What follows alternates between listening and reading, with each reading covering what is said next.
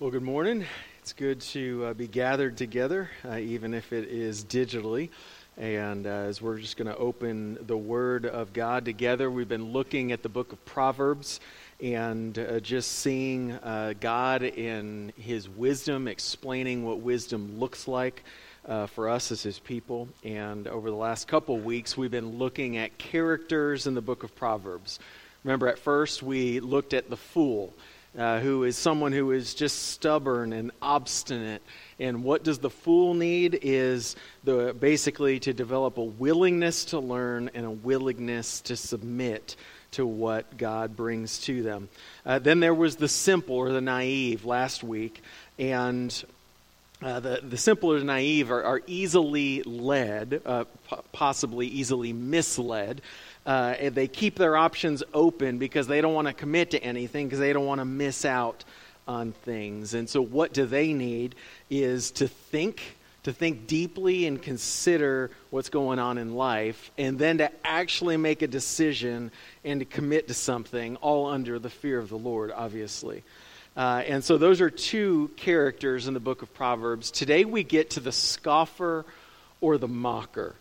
Though some of what we looked at last week was kind of whimsical and maybe even humorous, this week is no joke whatsoever, because a scoffer or a mocker is someone who scorns other people. They have contempt for people. They think that other people are worthless and beneath them, and the scoffer or the mocker hates the wise.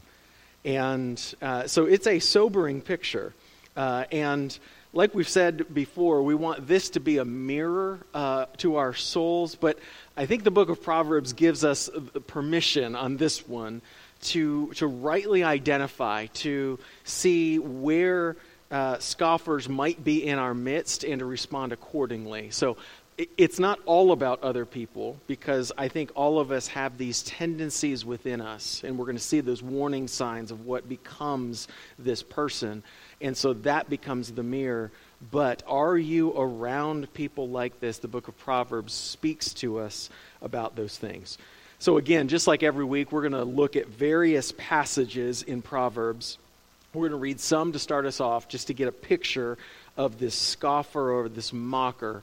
And then we're going to kind of go, continue from there. So we're going to begin in Proverbs 21:24. The scoffer is the name of the arrogant, haughty man.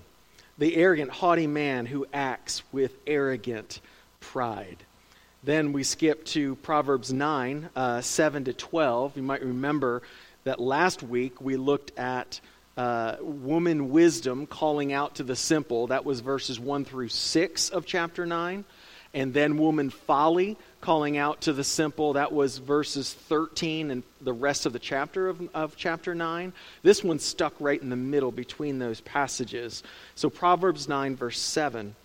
Whoever corrects a scoffer gets himself abuse, and he who reproves a wicked man incurs injury. Do not reprove a scoffer, or he will hate you. Reprove a wise man, and he will love you. Give instruction to a wise man, and he will be still wiser.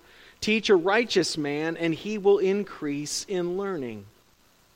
The fear of the Lord is the beginning of wisdom, and the knowledge of the Holy One is insight. For by me your days will be multiplied, and years will be added to your life. If you are wise for yourself. If you scoff, you alone will bear it. Then we keep going down into chapter 22, verse 10. Drive out a scoffer, and strife will go out, and quarreling and abuse will cease. Proverbs 29, verse 8. Scoffers set a city aflame, but the wise turn away wrath. And then Proverbs 24:9. That the devising of folly is sin, and the scoffer is an abomination to mankind. So that's a quick sketch of this character in the book of Proverbs. Why don't we just go to the Lord in prayer before we dive in. Father, be with us. Holy Spirit, would you give us your eyes of wisdom?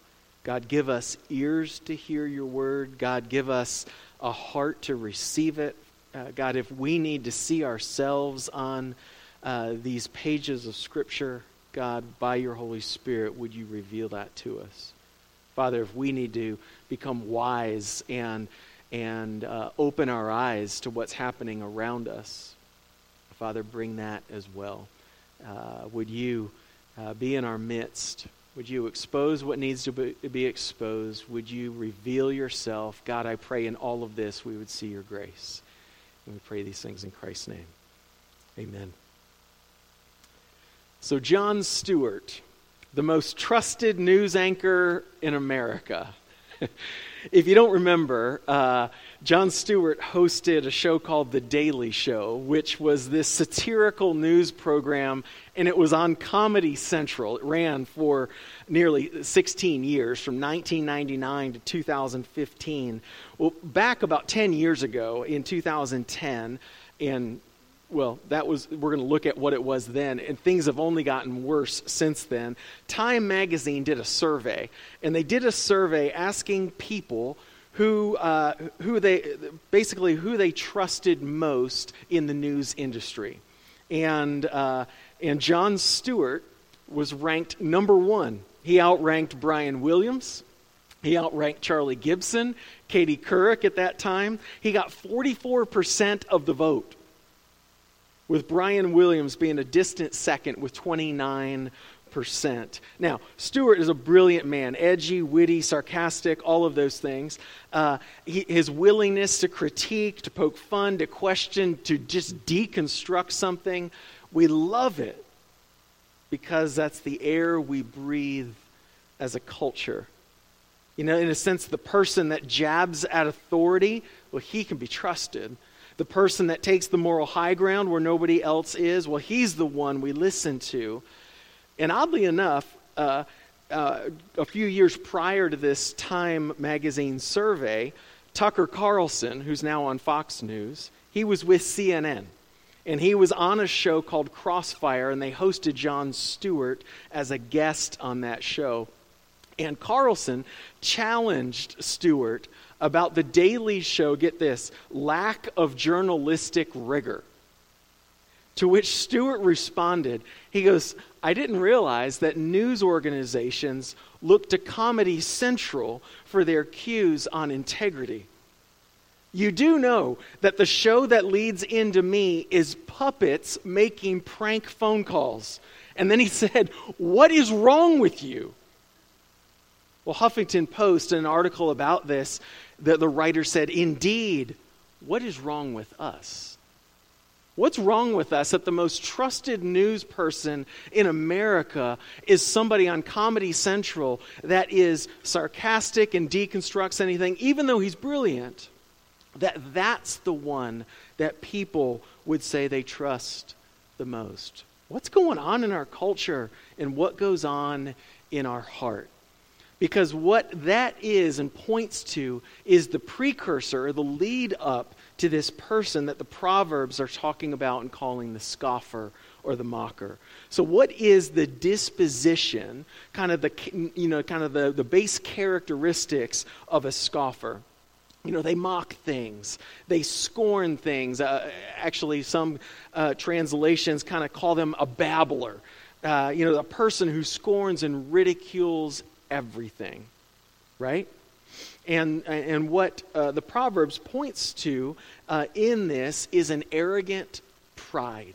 An arrogant pride. We've already read a verse when we looked at it just before the sermon, 21:24. Scoffer is the name of the haughty, arrogant man who acts with arrogant pride. You know, they believe they're above everybody else. They simply take shots from their lofty place since everybody else is beneath them, right? They feel like they're justified to cast other people off. There's this arrogant pride of the scoffer or of the mocker. But also, this disposition of this person is that the scoffer hates correction. And that's the word I'm using on purpose. It's not just they don't like being corrected, they despise being corrected.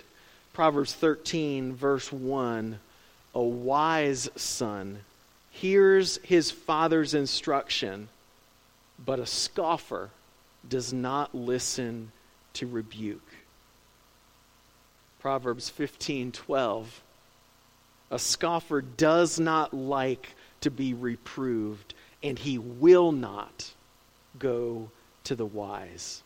So remember, we looked at the teachability aspects of the fool and the simple. The fool, though very difficult to teach, kind of 100 lashes and they might learn. They're stubborn, but they're still somewhat teachable. The simple is easily led, so they're still very much teachable. The scoffer is dug in.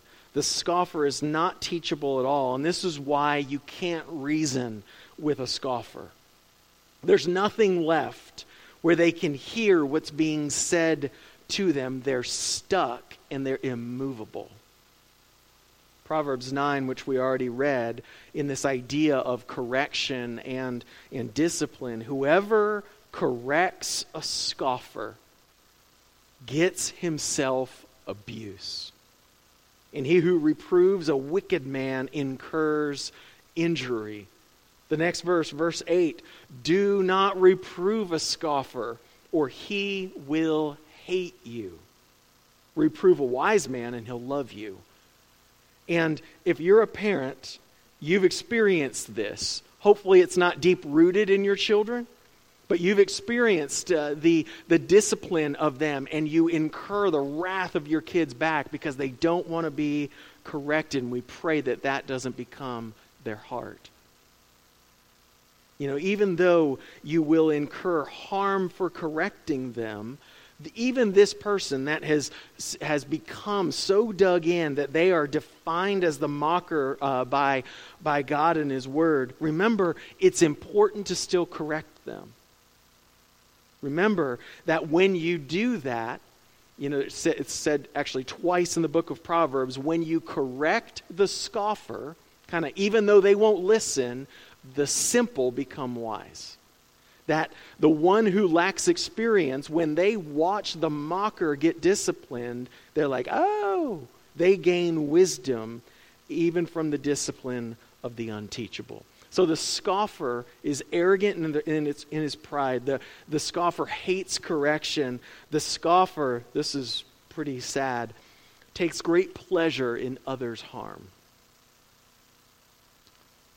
Proverbs 17, verse 5, that whoever mocks the poor insults his maker. He who is glad at calamity will not go unpunished. So there's not the word scoff, but the word mock, which is virtually the same exact word. And the one who mocks the poor, like, what did they do to get themselves there? What happened to them? What did they not do right? Or I'm glad I'm not them.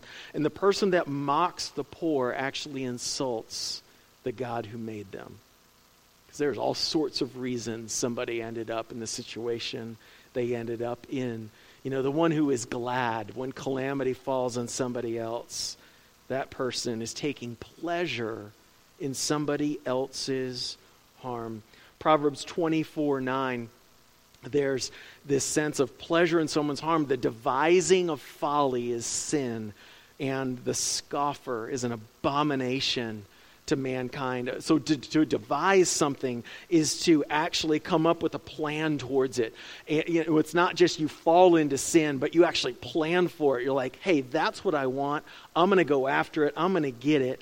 And the plan of folly is the idea of mocking and scoffing. And Proverbs 1 puts it this way, that it's that pleasure in others' harm. Hear these words in Proverbs 1, verses 10 to 14. That this is a father speaking to his son, warning him of the words of a mocker and a scoffer. My son, if sinners entice you, do not consent. If they say, come with us, let's lie in wait for blood, let's ambush the innocent without reason. Like Sheol, let's swallow them alive and whole, like those who go down to the pit. We shall find all precious goods. We shall fill our houses with plunder. Throw in your lot with us, and we will all have one purse. Can you hear the pleasure of that person? They're not just saying, hey, let's go steal some stuff and fill things up. There's this glee about it, and they want everybody else to join in with them. And so this characteristic or this disposition of the scoffer is that they love power, and they love watching other people squirm in discomfort. And they love to win. They love to crush people in the process, which feeds their opinion of themselves. That is a staggering look if that is a person. That is a staggering disposition of somebody. But let's look at the carnage that a scoffer causes. What flows from the life of a scoffer? It's not just that they're all of these things. They bring harm with them. And so the scoffer is one that affects people around them. They don't live on their own. They are very much having ramifications on people around them. Proverbs 22, verse 10. We're going to get to the first part in a second. Drive out a scoffer. But what comes with a scoffer? Strife will go out, and quarreling and abuse will cease. That's if you get rid of them, you're going to also get rid of strife, quarreling, and abuse. Chapter 29, verse 8, we've read it already. Scoffers set a city aflame. Isn't that interesting? So what follows a scoffer? What comes with them? Strife, quarreling, abuse, and cities, communities becoming enraged. They attack. They are defensive. They deflect attention or blame from themselves, and they turn it back on the one talking to them or maybe even trying to correct them. There is abuse, verbal or physical. What's interesting is this person is always talking, but not like the fool. Where the fool speaks just to hear their own opinion constantly, the scoffer speaks about other people. So if you are around someone who is constantly talking badly about other people, or they're constantly defending themselves, especially defending themselves against people that aren't in the room, you may be in the presence of a scoffer, or at least a scoffer junior who's on their way there.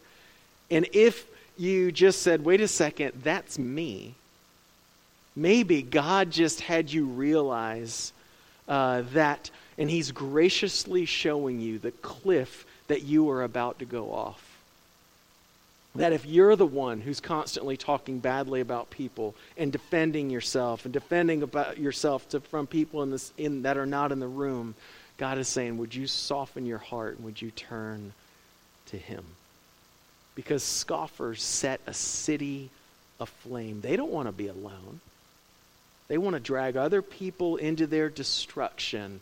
And when they're around, strife, quarreling, and other people joining in to them being enraged happens. So what's the fallout? What's the result for the scoffer?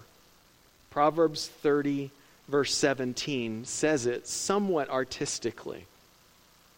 The eye that mocks a father and scorns to obey a mother will be picked out by the ravens of the valley and eaten by vultures. So I just led the middle school guys small group. You guys can write that one down for discussion on Wednesday. But students, kids, you will first learn how to live as a wise young person in your home. God said in the 5th commandment of the 10 commandments, honor your father and your mother. Paul comments on that and he says that it may go well with you. Honor them so that your life will go well. The easiest way to become a mocker or a scoffer in your life is to scorn or mock your parents. You might think they're completely out to lunch. Trust me, they're not. You will realize that in about 10 years. But the easiest way to go down this path that the Proverbs are warning us against is to mock your parents and to scorn them. That the way that you live as today as a 5th grader or an 8th grader or a high school student will impact your future deeply. That's how you will respond future in your life. Learn how to honor your parents, and you will learn how to avoid becoming a mocker and a scoffer. Easier said than done, and that's why we need the power of God. So that's the carnage that comes with a scoffer. Well, what are the warning signs? So you might say, well, I'm not full-blown down that road, but how do I know I'm on the path?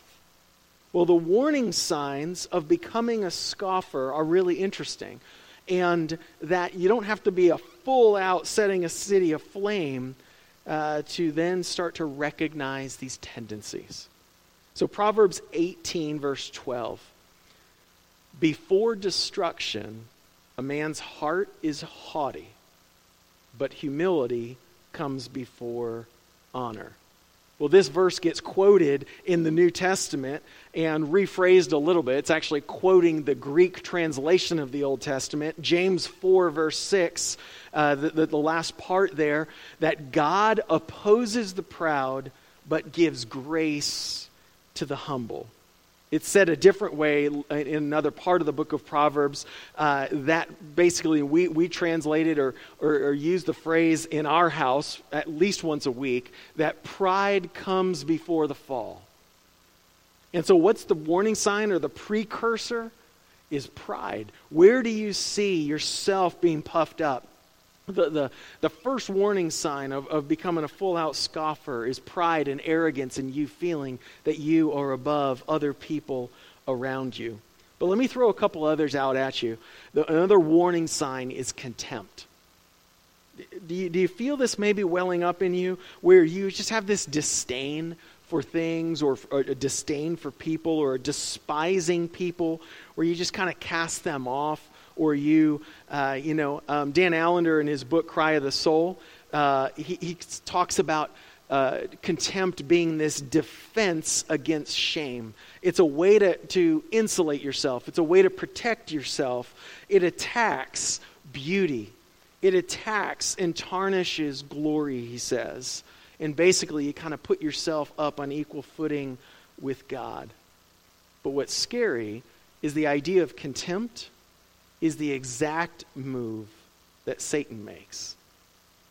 That he speaks about God with contempt. That he despises the living God. And he despises all that he created good, and he tries to twist it. And so if you feel contempt in your heart, that's a move and a step towards becoming this mocker or this scoffer that Proverbs lays out. You might not be full out there, but you might be a cynic. If you live in America, you're a cynic in some way. Because just like us saying that Jon Stewart is the most trusted news person of 2010, what were Satan's first words? And I welcome you to actually pick up Paul Miller's book, A Praying Life. A lot of you had that a few years ago. And there's 2 chapters on cynicism. And so he Paul Miller unfolds the fact that Satan's first words that were recorded in the Bible are cynical. So he has a contempt for God, but these cynical words that he comes to Adam and Eve with, for God knows when you eat of the fruit of the tree, your eyes will be open. God knows that. Become a cynic. Become cynical of what God says because, he's holding out on you. The cynic, Paul Miller says, is always observing, but yet always critiquing, but never engaged, loving, and hoping. It's this sense of if I can just knock something else, I don't have to engage in it. And then he quotes Alan Jacobs. And Alan Jacobs wrote a biography of C.S. Lewis, who we're actually going to see a story of later. And C.S. Lewis is the one who wrote Chronicles of Narnia. And Jacobs reflected on Lewis's life, and he said this. He said that those who will never be fooled can never be delighted. Because without self-forgetfulness, there can be no delight. And you're saying, all right, how in the world does that become cynicism on the way to becoming a mocker? Well, if you live your life, you're going to distance yourself and you're going to knock everything. You're not going to allow anything into your heart in such a way that you become insulated. That's a cynical heart. Nothing is as it seems. Nothing is good. Everything can be deconstructed. But Jacobs is saying that those who will never be fooled can never be delighted. Do you find yourself unable to be joyful? Unable to really enjoy what God is doing because you're a cynic? Or maybe you have contempt with what's going on. Those are warning signs and steps towards becoming a scoffer. Steve already prayed about it. Steve prayed about how we represent ourselves on social media, that we know that what you post reflects what you value. But even more pointedly, how you post reflects your heart. What you post reflects what you value, but how you post it reflects your heart. Remember that you are always representing Christ. You are always his ambassador to the world. And if you don't know how to engage with people that attack you, I welcome you to pick up and look at Tim Keller's Twitter account. It's beautiful when he posts something and people jab at him and attack him and sneer at him and mock him. Watch how he does not return their venom, yet boldly states the truth of God's word and who God is in the reality of this broken world. That if we're responding with cynicism and contempt and all of these things, those are warning signs that this idea of the mocker or the scoffer is growing. So, what does it feel like to be in relationship with a scoffer? What does it feel like to live with this kind of person? And you might be able to relate to this. Maybe being around somebody, you find yourself in just complete self-doubt. Or you're always blaming yourself when something's going wrong. Or you're blaming other people, but you never blame the scoffer and the mocker because they've coordinated it and calculated it to such a way that they can't be. You find yourself joining in rage, and you yourself, you didn't start angry, but all of a sudden you're now in rage. Maybe you're just worn down, you're weak, you're believing some interpretation of reality that's simply untrue. You feel intimidated, and you lack hope, and you've even deadened any desire that things will ever change. There's a sad reality in our culture and around the world that many homes could be described like this. And the person that brings this dynamic into a home, the book of Proverbs is calling that person. And if God is saying that's you, he is calling you a mocker, and he's calling you to repent. Because the idea of domestic violence and domestic abuse and domestic intimidation, that is the life of a scoffer played out in a family. But what's scary is that to be in relationship with a scoffer, a mocker, you will suffer. Husbands and wives, parents, kids, siblings, friends, co-workers, neighbors, to be in relationship with them, you will suffer. But mocking them back is not the answer. Don't follow them into their scoffing. Proverbs 20, verse 22 says, "Do not say, 'I will repay evil,' but rather wait for the Lord, and he will deliver you." Yes, what you are experiencing is horrible and not right. Yet, we wait for the Lord. It doesn't mean you can't speak, but you don't repay evil for evil. Yet, there's this sense where if you can avoid a scoffer, do so. Psalm 1, verse 1, "Blessed is the man who walks not in the counsel of the wicked, nor stands in the way of sinners, nor sits in the seat of scoffers." But what's interesting is we never want to label somebody like this. We never want to say, you know what, that person's a scoffer, that person's a mocker, because that sounds very mean-spirited. It sounds harsh. It sounds like now we're taking the moral high ground, and we don't want to do that. But Proverbs 22, verse 10 gives us the freedom to not just quickly go here, but drive out a scoffer, and strife will go out, and quarreling and abuse will cease. That there really is a time. There is a time when you say, it's it, enough. In the church, we call it excommunication. After steps of discipline, calling somebody back to walking with the Lord and submitting to Him, after a while that person is displaying no evidence of a heart surrendered to the Lord, as if they are not a believer, and that's how we get there. It's the one thing that no elder ever wants to be a part of, but it's the call of God for His church. It's the call of God for people to rightly rise up against things that are evil. And when we do that, remember what happens to the simple.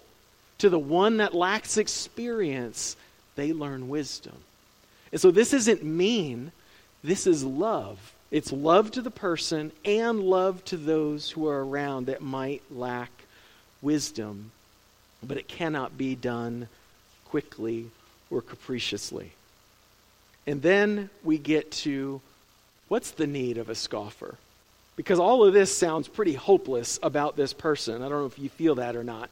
But since they're proud and they're haughty, they need to humble themselves, because Proverbs 19:29, condemnation is ready for the scoffer, and beating for the backs of fools. There will be a day when God's patience ends. And God says, enough. And the full weight of the scorn of God will fall on those who sit in rebellion against Him.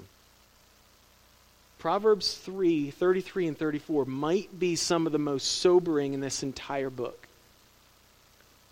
That the Lord's curse is on the house of the wicked, but the blessings of the dwelling of but He blesses the dwelling of the righteous. Get this. This is verse 34. Towards scorners, same exact Greek word as scoffers. Towards scorners, He is scornful, but to the humble, He gives favor. There will be a day. There will be a day when the scoffer feels a scoffing that trumps theirs entirely.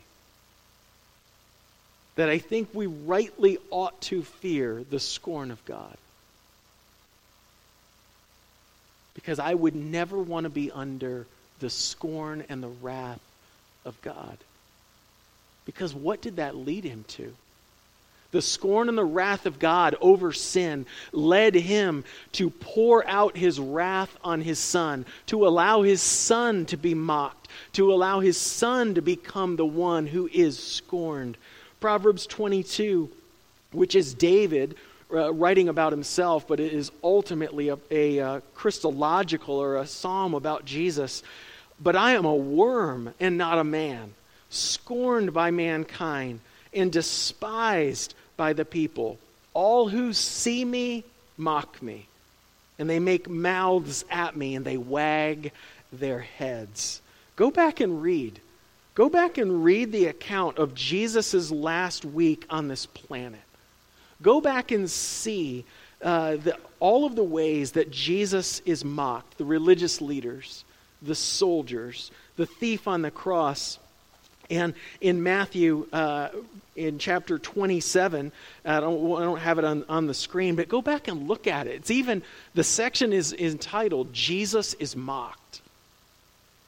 And you see him arrested, and hear this, they stripped him, and then they put a scarlet robe on him, and they put on his head, and they twisted together a crown of thorns, and they put it on his head, and put a reed in his hand, and then listen to what they did.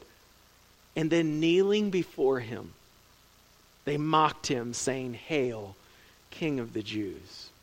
They dress him up as a king, they get down on their hands and knees as if to pay him honor, and they mock him. They spit on him. They took the reed and they beat him with it.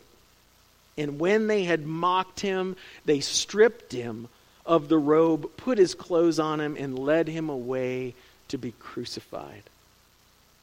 Jesus himself was permitted by the permission of God the Father to be mocked, to be scorned, that the wrath of God falls on the Son of God. You see the thief on the cross mocking him. Well, can't even save yourself. But what happens to the other one? The other one who deserves to be there just as much as the other thief says, "Jesus, you don't deserve to be here, but I do. Would you remember me in paradise?" A scoffer himself, his whole life ends up at the very moment when hope seems most bleak. He cries out to Jesus. What happens to the centurion, one of the soldiers at the foot of the cross? He watches all of this, and 3 Gospels record that he says, "Truly, this is the Son of God." That scoffers and mockers can come to the fear of the Lord. And Jesus says, "Father, forgive them, for they don't know what they're doing." There still is grace. But to do it and to find the grace of the living God, you have to humble yourself and come to him. Come to him in the fear of the Lord, that what was poured out on Jesus and the scorn of God the Father that was poured out on him is due to you for your mocking, your scorning, and your rebellion against God. But as you humble yourself to him, there's grace. C.S. Lewis writes in The Voyage of the Dawn Treader, he writes of a character, Eustace. And Eustace, he had given in to the powers of evil, and he was turned into a dragon. And he could return to being human if he was willing to allow Aslan, the lion, who is the Christ figure, to cut him open with his sharp claws. To Eustace, this was crazy, because if he gets ripped open, he would die, yet that's the entire point. His life depended on his willingness to die. He hated his condition and wanted to change, but he was terrified of what would heal him, of the death that he thought might come. And it was his ambivalence, his unwillingness to surrender to Jesus that ultimately tore him to pieces. If God showed you anything today, he is saying, "Come to me, humble yourself. Humble yourself, and you will find rest for your souls." It is there, the crown of thorns, the cursing that Jesus bore. He bore our shame so that he might bring about victory, not just of all things, but for our hearts and our souls to come to him as the living God. Would you do that today? Let's pray. Father, take all of this as we went a lot of different places. God, would you land your word in our hearts? Father, if we need to confess to our families, if we need to repent before you, by your Spirit, would you bring that? Would you drive out that mocking tendency, that cynical heart, that scoffing, disdain-ridden type of thought? God, I pray that you would draw us back. But thank you, God, for pouring out your scorn on Jesus so that mockers like us could be saved and could be brought into a relationship with the living God. Father, show us your goodness, and thank you for your word. We pray these things in Christ's name. Amen.